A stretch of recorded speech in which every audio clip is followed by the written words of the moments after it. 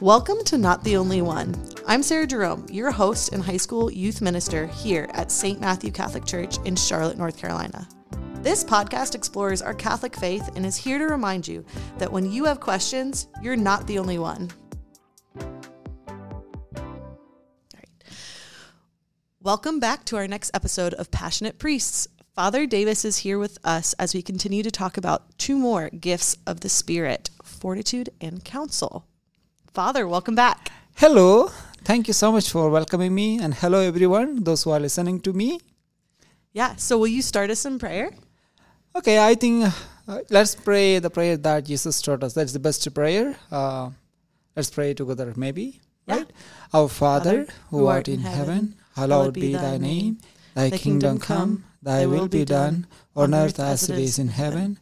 Give us this day our daily bread, and forgive us our trespasses, as we forgive those who trespass against us. And lead us not into temptation, but deliver us from evil. Amen. In the name of the Father, and of the Son, and of the Holy Spirit. Amen. So, last week, we gave an introduction about the gifts of the Spirit. We talked about wisdom, understanding, knowledge. Yes. And we ended with Thomas Aquinas. We talked just a little bit about him. Yes. And there was a kind of metaphor that he gave about the gifts of the Spirit being like sails. Yeah. So that's an interesting example that St. Thomas Aquinas gave us about this gift of the Spirit. So, life is a journey, right? Right. We get up in the morning in our room, and we do all of our works, tasks, and we come back again to our room, right? Right.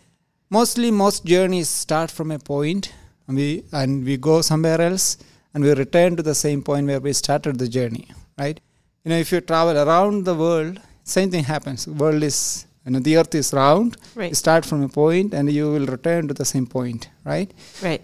In a spiritual life also, life is a journey, right?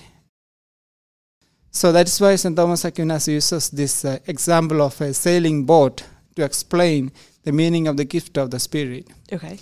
So he compares a human being's life to a boat. So imagine a boat which has seven sails on it, okay, right? And then those sails helps the boat to move, but there should be a wind to hit on these sails. Then only the boat will move.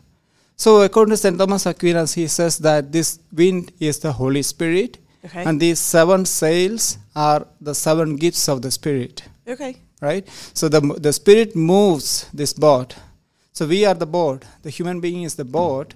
When the Holy Spirit pushes us, the wind pushes us to move forward. So in our understanding, in our Catholic spirituality, it is God who creates us, right? Yeah. And then in God, God is also our last destination, right? So in our journey of life, we start from God and we try to reach back to God. So that's a good analogy or good example St. Thomas Aquinas gives us to understand the meaning of gift of the Spirit. Yeah, right? absolutely. That's a beautiful metaphor of just yes. having, thinking about the Holy Spirit just pushing us with those gifts and yes. helping us to return to what yeah. our final destination is, which hopefully is the kingdom of heaven. Yes. Yes. That's awesome. Yeah. Thank you for sharing. So then we talked about wisdom and understanding last week, along with knowledge. Yeah. And today we're talking about fortitude and counsel. Yes. Okay, so what are they? Yeah.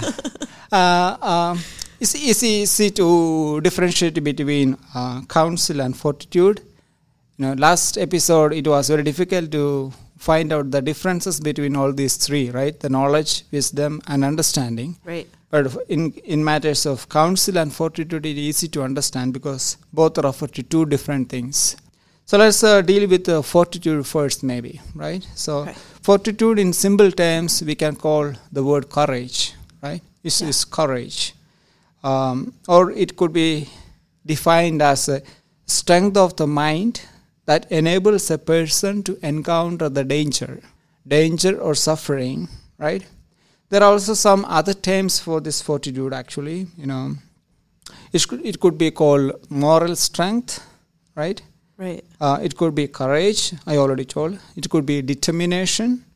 It could be called long suffering or resiliency, right? So these are all different terms which explain the meaning of fortitude. Yeah. And in order to understand the real meaning of fortitude, again, we can look at the life of Christ. Yeah, right? Absolutely. So he was facing the danger in front of him, the suffering which he had to suffer, right? Right. The passion he had to undergo. He knew that it's going to happen, but still he is courageously accepting it. He's undergoing it for a greater cause, right? So, and the cause is that, he is going to redeem humanity from the sins. And for that greater cause, he is ready to suffer courageously. He doesn't run away from the suffering. But, in order to accept that, he needs that strength, inner strength, that courage. Yeah. So it's easy to understand fortitude in that sense. Could another example, like for maybe teens today, is like if they're on a sports team, yes, of being able to face like an opponent, or yes, kind of finding fortitude whenever they're having to go through like a tough test or something like that as well. Yeah, that's the correct thing. So life is not always easy, right? Life is always full of challenges. And this gift of fortitude helps us to overcome whatever struggles or obstacles come across our way. Fortitude that helps you to overcome that struggle. That makes sense. That resilience and that resilience, courage. Yes. So then on the flip side, we have counsel. Yes. So the counsel is basically advice. It's an ability to advise someone, right? So mostly the counsel is a gift that is given to parents or teachers or leaders. Priests even, right? Priests, yeah. So it's an ability to direct someone, right? To guide someone. But it can also be given to a teen, right? Teens can direct their friends, right? If a teen's friend is going in the wrong way, you go and advise that person, right? You tell that this is wrong, you should come this way, right? So that's a gift of counsel that you receive. Is there an example where Jesus, doesn't he use like a pair of parables for teaching us good counsel? Yeah, he has given many parables. I think one of the parables which speaks about counsel could be where he says about, the need of prayer. There's a parable where he speaks about a neighbor coming to a neighbor. So someone is coming to someone's home at late night and he's hungry and they don't have food. And first they don't give, right? But then he continuously knocks. And then at last the homeowner opens the door and gives some food. So that's the kind of advice that counsel that Jesus is giving us to understand way to pray, right?